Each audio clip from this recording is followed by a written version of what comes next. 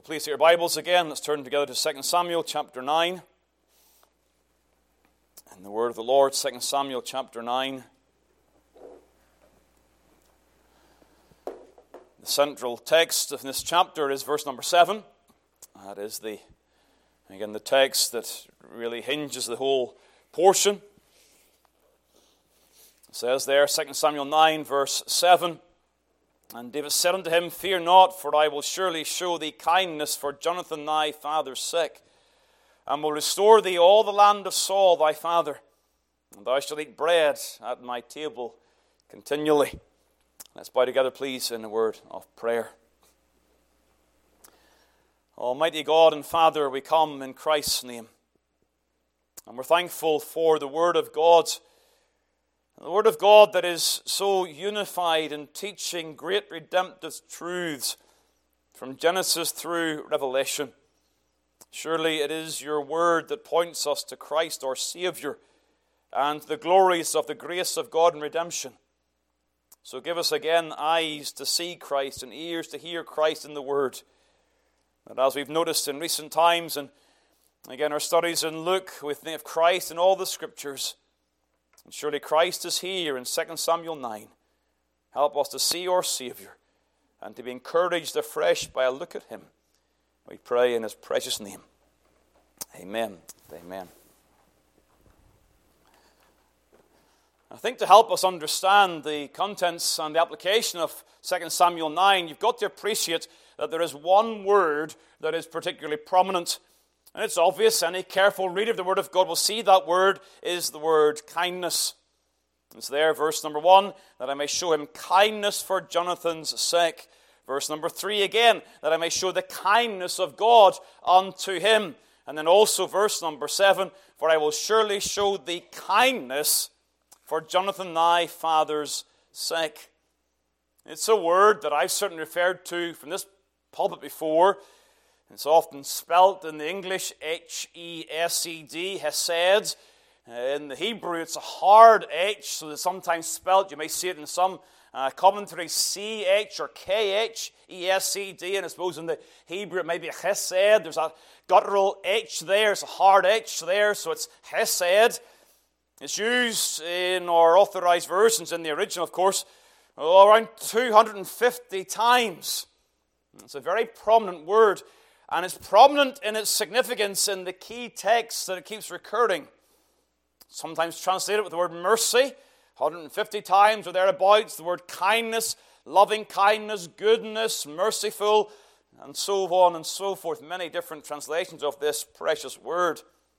It is used at times to refer to human acts of kindness. And I suppose in part, that's part of the thing here, that David would show kindness to Mephibosheth. Kindness. But when it refers to God, it has that particular aspect of God's loving kindness.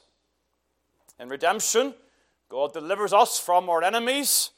He preserves our life from death. It's used that way. It's used in quickening our spiritual life. It's used in redemption from sin. It's used in respect to God keeping His covenants. Now, we sang the second hymn in our hymn book. Of course, it's drawn from the Psalm 103. Turn across the Psalm 103, and let me just show you this word as it recurs in this particular psalm. Again, you'll appreciate right now that to do a word study in this word is a very, very prolonged study. So frequent that this usage in the Word of God. So I've been selective. And you get Psalm 103, the Lord is merciful and gracious, slow to anger, and plenteous in mercy. There's the word mercy, and it has that describer attached to it, plenteous in chesed, plenteous in mercy. And of course, as the psalmist praises God in this psalm, he's even drawing back to the description as God revealed Himself to Moses in Exodus. He's the Lord abundant, plenteous in these acts of loving kindness. You've also got verse number 11. For as the heaven is high above the earth, so great is His mercy toward them that fear Him. And then you've got, as the east is from the west, so far has He removed our transgressions from us. And there you get the sense of the greatness of this mercy, but also in respect to our sin. And even though we've sinned, he is still pleased to show mercy, great mercy toward us. Verse 17. Here you see the duration of God's mercy. It is an attribute that belongs to God's eternality. The mercy of the Lord is from everlasting to everlasting upon them that fear him. God is chesed. God is loving kindness. God is mercy. And as he is such, so he delights to show such.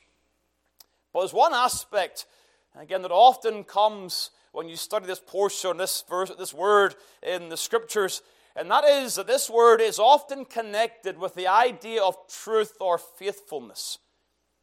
Turn back, please, to Psalm 25. We're going to stay in the Psalter. It's just the convenient portion to look at this sort of study. And the Psalm 25, and here I want to show you the several occasions where this word is connected with the idea of truth or faithfulness. Verse 10 of the Psalm 25, all the paths of the Lord are mercy and truth. There's the connection of this idea of God working in mercy, but in mercy that is faithful mercy. Mercy that is reliable and true mercy. If you like, mercy that keeps the promises of God. And so you've got back to verse number 6, where in light of God's faithfulness in his mercy, the psalmist can pray, remember, O Lord. The idea being, Lord, you've said you are this. Remember, O Lord, thy tender mercies and thy loving kindnesses. You have again this word being used in that regard, the mercies of God. And then over in the Psalm 40, and the Psalm 40, again, this gloriously messianic psalm, withhold not thy tender mercies from me, O Lord.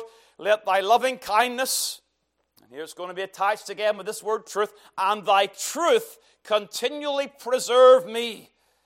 And so the recognition that the man of God is kept, as the mercy of God is combined with the faithfulness of God. It's a faithful mercy.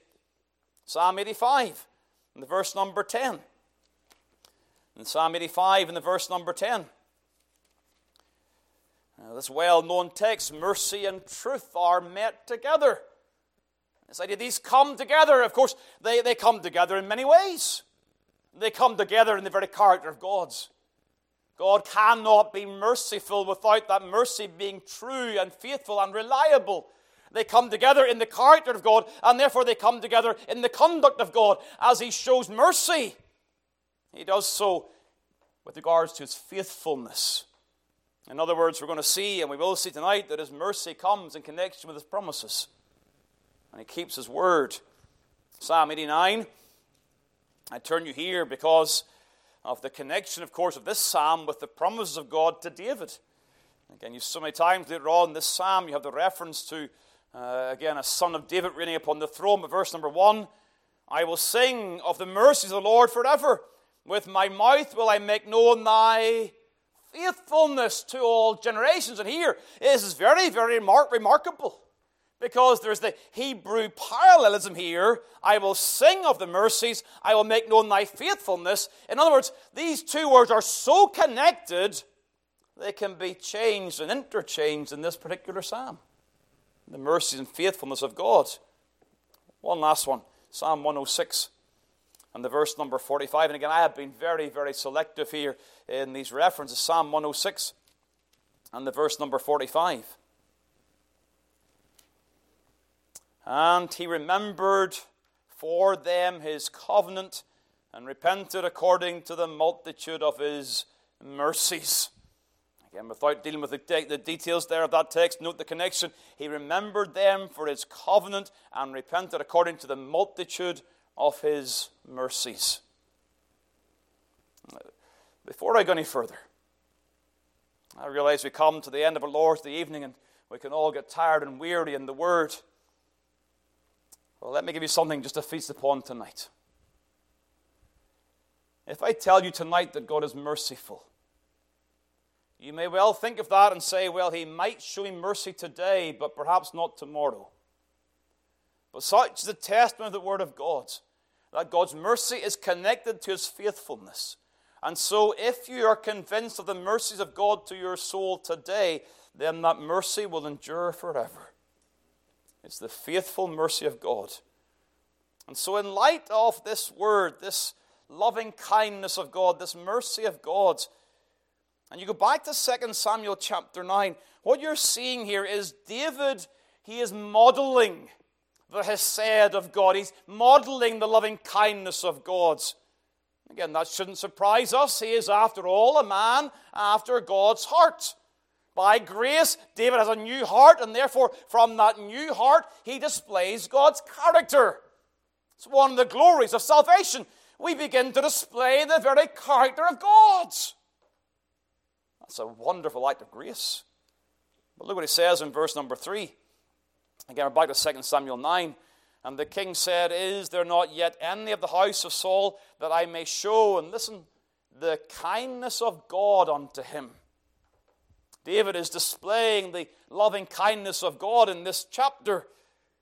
And as such a man after God's own heart, he is therefore a chosen type of Christ here. You see, in preparation for or convictions regarding the Messiah, the Lord has placed these Old Testament narratives in such a way that we'd understand that the King of David, the Son of David, will be a gracious king. That if the Messiah, coming from the line of David, as we know he will and did, if he is truly to be a son of David, he will show the kindness of David, the mercies of David. You see, the gospel is referred to as the sure mercies of David. Turn across to Isaiah 55, please. Isaiah 55. I want to be clear that we have a foundation for what I'm going to say tonight. That as we consider the account, the history here of David's work, I want to show you that we are to see farther than David. We are to see here our Savior. Isaiah 55 in the verse number 3. Incline your ear and come unto me. Hear, and your soul shall live. And I will make an everlasting covenant with you, even the sure mercies of David.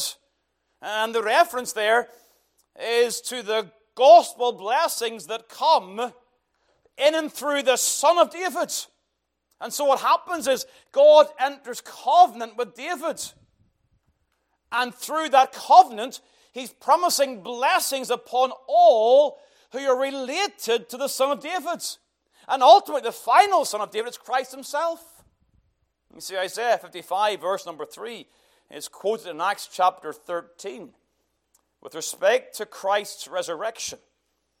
So what you're seeing here in Isaiah chapter 55 is a recognition that the gospel that is secured by the resurrection of Christ is referred to as the mercies of David, mercies that come to us in David and from David, in union with David and from David. But of course, not David historically here as this David, but in light of his Son, Jesus Christ our Lord, the Son of David.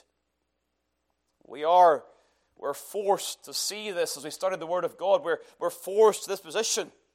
That what we're seeing here in 2 Samuel 9 is glorious, it's wonderful, but it's a mere foreshadowing of the blessings that we enjoy today in the gospel in light of Christ's resurrection. If you like, let me put it this way. Christ's resurrection secures the greater 2 Samuel 9.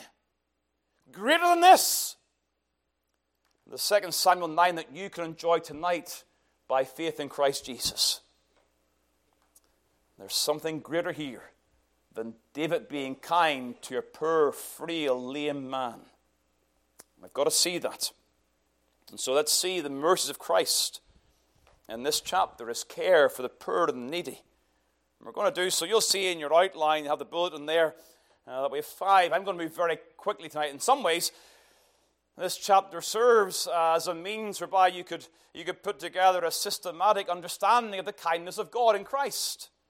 But note first of all the condition of Mephibosheth, if you like, how it shows us the necessity of mercy. That the sinner must know the mercies of God. Think of his frailty. Again, you know the story. You've read the story. I'm not going to go over the details here. Again, David is concerned, is there a son of Jonathan still alive, that I can show kindness for Jonathan's sake? And he comes, he's told about this man, Mephibosheth. Now, you go back to chapter 4 of 2 Samuel, and you're told the details of the event, whereby Mephibosheth becomes lame in his feet. Verse 4, and Jonathan, Saul's son, had a son that was lame of his feet. He was 5 years old when the tidings came of Saul and Jonathan out of Jezreel, and his nurse took him up, and he fled. And it came to pass, as she made haste to flee, that he fell and became lame, and his name was Mephibosheth. And so we see the events that led to his frailty. And you'll see verse 3, verse 9, this is chapter 9 again, verse 3, and verse 13 highlight again this matter that is lame in his feet. His frailty. A burden. Nothing to commend himself in times of war.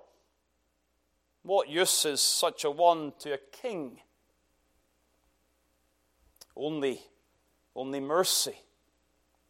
Only mercy would show to Mephibosheth what David shows to him here. Again, we should understand that this idea of lameness is taken in our Bibles as a reference to the effects of sin and the mercies of God that will reverse such lameness in the gospel promises. Look please at Isaiah 35. I don't believe there's anything accidental in the Word of God. I don't think you believe that either. Everything's deliberate, everything's purposeful. There were many things could have happened to Mephibosheth when he fell that day. Not just his feet, he could have injured many parts of his body. But he is lame. And I think it's significant that in a portion that highlights the kindness of David, the kindness of David's greater son, it's significant that he's lame in his feet. Isaiah 35 in the verse number 5. Then the eyes of the blind shall be opened, and the ears of the deaf shall be unstopped. Then shall the lame man leap as an hart, and the tongue of the dumb sing. Again, these are the gospel promises. Oh, we know that Messiah comes, the blind see, the deaf hear, the lame walk. These are one of the great gospel promises. Recognition. What is it to be a child of God? It's to see the glory of Christ. It's to hear the word of God, and it's to walk with God. These are the features of what it is to be a Christian. Are you such today? You call yourself a Christian. Can you see? Can you hear? Do you walk? You see, this matter of lameness, it's a picture of someone broken by the fall. And in God's mercy, the promise is the lame can walk. Jeremiah 31, Micah 4, the same things are said. These are gospel promises. You see, it is Mephibosheth's lameness, his frailty, that indicate the mercy being absolutely necessary. Think of his family also, not only his frailty, but his family. Verse number 6 of chapter 9 again. Now when Mephibosheth, the son of Jonathan, the son of Saul, was come. The writer highlights this. Here's who this individual is. He's the son of Jonathan, the son of Saul. You see, it was understood the very event that brought about his lameness was a reflection of the perceived fear that they had towards David. They flee from the potential that David may come and do them harm. And so in verse number 7, David says unto him, fear not. There's a recognition that in those times, the family of a disposed king was often killed or oppressed. Not treated with kindness, but done in, finished. And so Mephibosheth and those who are around him, they recognized that. You see, is that not a recognition of a sinner? Why do sinners not come to church? There's lots of reasons. I don't believe all that nonsense. It's all fables and fictions. But there are those who recognize that it is not safe for them in the presence of God. And in their conscience, they know they are better outside of God's presence.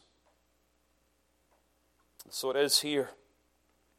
His frailty and his family point to us in the direction, that the only hope for Mephibosheth is the mercy of David. And so it is for sinners. The only hope the sinner has is the mercy of God. The necessity of mercy. Secondly, please note the covenant, which is the security of mercy. The security of mercy. Verse 1 is reference, for Jonathan's sake. And then verse number 7, for Jonathan thy father's sake. This refrain is repeated here. The kindness that David will show is for Jonathan's sake. Now, you remember that refers to a very particular part of this history. Back in 1 Samuel chapter 20. This is not just a reflection of the relationship that David had towards Jonathan. It's a reflection of a promise that David made with Jonathan. 1 Samuel 20 and the verse number 15, you'll see the reference there. But also thou shalt not cut off thy kindness from my house forever. No, not when the Lord hath cut off the enemies of David, every one from the face of the earth. So Jonathan made a covenant with the house of David, saying, let the Lord even require at the hand of David's enemies. And Jonathan caused David to swear again. There's this covenant. Jonathan and David entering into this solemn promise together. And the promise, part of that promise, was David promising and swearing with an oath that he would show kindness to Jonathan's house going forward and forever. And now we find ourselves, and there's different ideas. Mephibosheth was 5 when he fell. We know now he's a young son, verse number 12. So likely we're looking at a man that's maybe 20 or 25 years old, hard to be certain. 15 years later, after the covenant promise is made, and yet despite the passing of time, despite all, if I can use this term, all the water under the bridge, David is determined to keep covenant. He's not going to break his word. In love to Jonathan and in loyalty to the word. And again, it simply reminds us that, as I saw when we looked at this word, hesed, and its connection with God's truth and faithfulness, God's loving kindness comes to us secured by covenant. The Father covenants with the Son, and for the Son's sake blesses the offspring of the Son. You see, it is the covenant that gives us security. We should understand that. Covenant, that gives security. Entering a covenant like this, it doesn't govern the intensity of the love, but it provides security for the display of that love. By the way, young people, that's why marriage is so important. You meet some man and he says to you, why would we get married? You know I love you. Why would he bother with all that marriage stuff and entering into covenant? Why would he do all that? Just so you know I love me. I love you. And I'll always love you. Well, marriage secures that. It's intended to do that. It's a covenantal promise to secure the promise.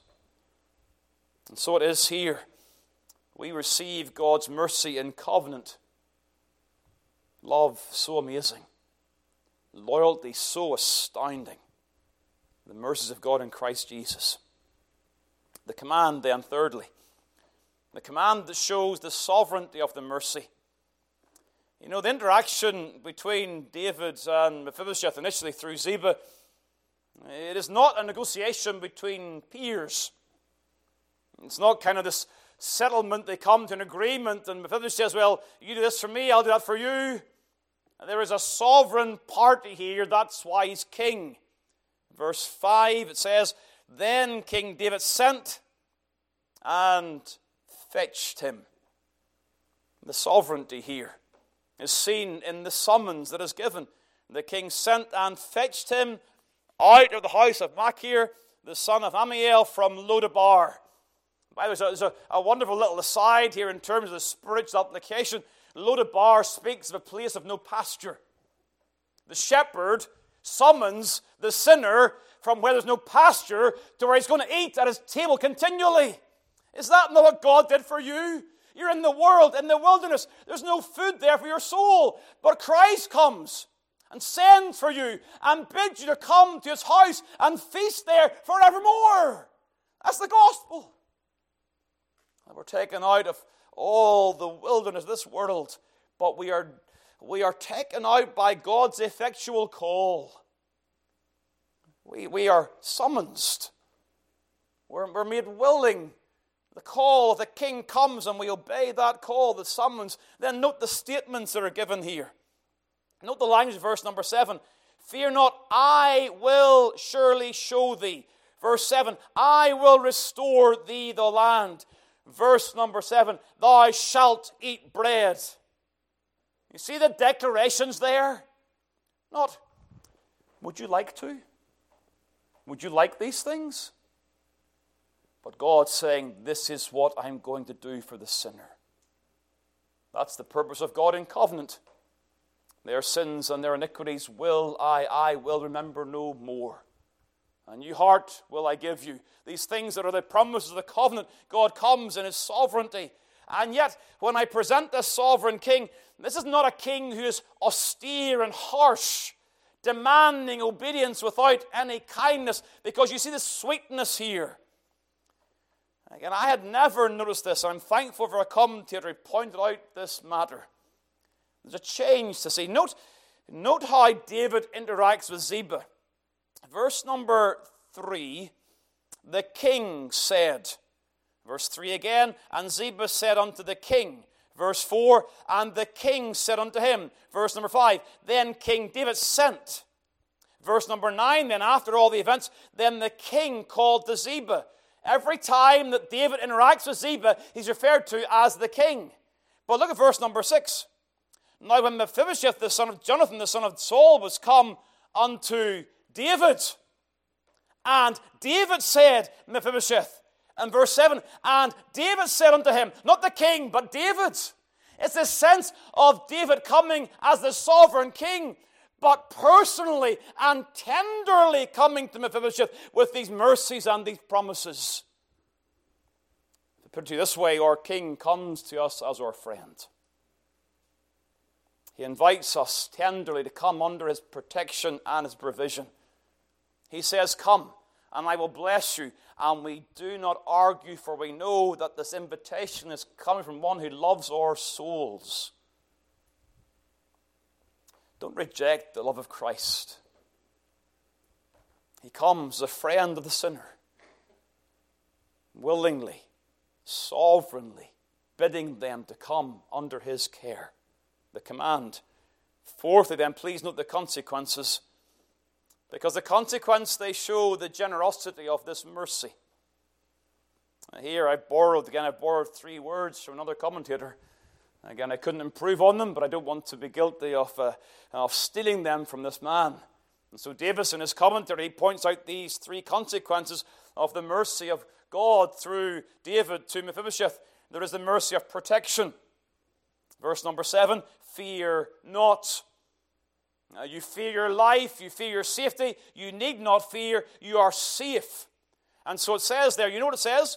Verse number 4, he's in the house of Machir in Lodabar. And then verse number 13, so Mephibosheth dwelt in Jerusalem.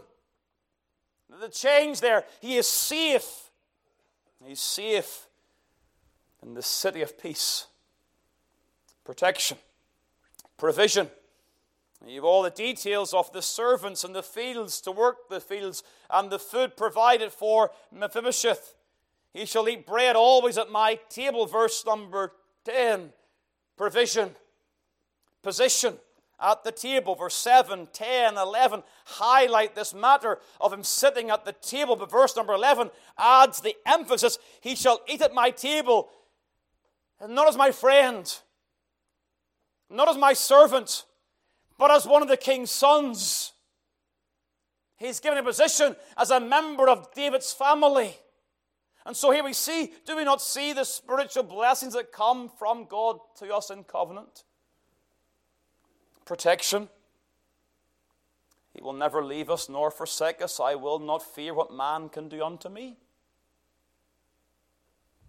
Your soul is safe, even in death. For death cannot separate you from the love of God in Christ Jesus. David will care for your soul forevermore. Provision. It's there also. We've every spiritual blessing given to us in Christ Jesus. No good thing will he withhold. Anything you need for your soul's provision is met in Christ Jesus. And you say, well, I don't have this, and I don't have that, and I don't have the other thing. Well, the Lord doesn't believe you need those things. But everything you need to walk with God is given to you in the gospel. He withholds nothing that you need. Nothing. There will be no lacking from God that would keep you from getting to heaven, if you like. Everything you need is provided for in Christ Jesus. Every spiritual blessing. And of course, your position, you are brought to David's table as a son. As a son of God. The spirit of adoption within our hearts, whereby we cry, Abba, Father, we become a very son of the living God. Oh, the depth of the love of God. I deliberately wrestled, would I spend time in this chapter and take a week on this issue or that issue? But I want to overwhelm you with the sense of the kindness of God. All of these things coming one after the other to get the point. Jesus loves me, this I know. That you appreciate again that you're loved of your greater David. And where your sin abounds, grace does much more abound. Oh, the deep, deep love of Jesus, vast, unmeasured, boundless, free, rolling as a mighty ocean in its fullness over me. This is the gospel of Christ to your souls. Fifthly, the continuation. This shows us the perpetuity of mercy in two ways. As long as Mephibosheth lived, he should eat at the king's table. To my mind, that points us to the 23rd Psalm. Surely goodness and chesed shall follow me all the days of my life. The mercy of God is with us now and forevermore in Christ Jesus. Christ would deny his covenant and deny himself if he was to withhold his mercy from you for 1 second today. Can't happen. You say, but I had this situation this past week. And it was such a challenge and so difficult. And surely at that point, I'm not known the mercy of Christ. Surely goodness and mercy shall follow me all the days of my life. The continuity here of this mercy. There's one other way in which this continuity is shown, though. And that is in this reference in verse number 12. And Mephibosheth had a young son whose name was Micah. And I kind of, well, what's that reference about?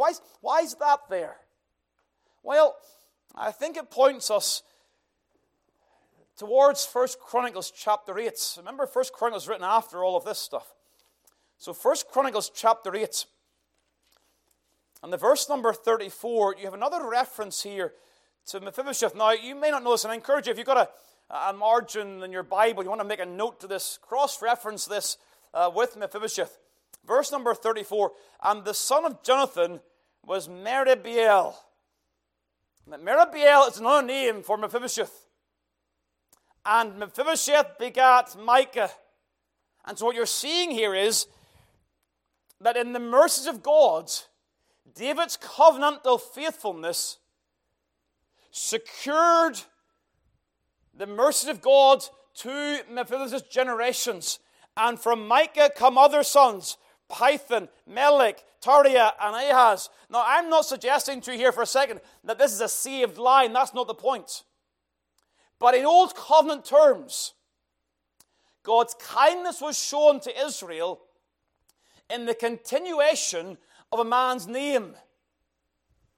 That's the issue of Boaz and Ruth and all of that kinsman redeemer stuff. It was the kindness of God in the continuation of a man's name. Now, we are not in the old covenant, we're in the new. But the mercies of God is still seen in showing his loving kindness from generation to generation. That there are spiritual offspring, so that Paul has a son named Timothy. And there's a continuation of the mercies of God.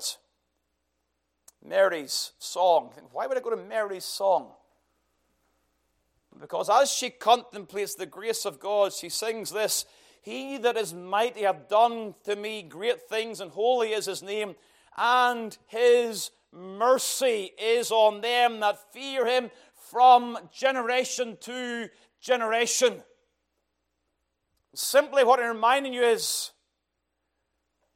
that the mercies of God will never ever stop. He is mercy. He is loving kindness. And there'll be no breaks in the redemptive chain where the mercy of God ceases to be displayed in this world. At no point will there be a time in this world that there'll be no saved person living in the mercy of God. That will never, ever happen. There will always be a people of God in this world, because God's purpose is to show his mercy from generation to generation. And so it comes to the end of the age, and Christ returns. What happens then? We are shown the riches of the kindness of God in Christ forevermore. And so his kindness is shown for all eternity. And we continually live, and we enjoy, and we look, and we rejoice in the loving kindness of God. Love, so amazing, so divine, demands my soul, my life, my all. Dear people, this is your God. If I can take that Old Testament language, behold your God. Believe in him. Take his word to your heart, and may it bless you in the weeks to come. Let's all bow together in prayer. Almighty God and Father, these things are so familiar to us. So many times we've considered your word, and we understand, O Lord, your saving purposes. That in covenant you've secured and determined to love us forevermore. O Lord, help us when the clouds come in and the way becomes dark. Help us, O Lord, to continue to look through those and see the kindness of God. Help us, O Lord, in the seasons of prosperity and peace, that we not trust in our circumstances, but in the living God who shows us such loving kindness and mercy. O Lord, we are lame. Like Mephibosheth of old, we sit at Christ's table, and yet we still have the marks of lameness. And so we long for that day when even those things are removed. Christ returns in his glory, and we feast at the table of his kindness forevermore. Oh God, make us more and more spiritual in our mindset. Forgive us for all of our carnality. We thank you for truth. Bless us, watch over us this week in Christ's name. Amen.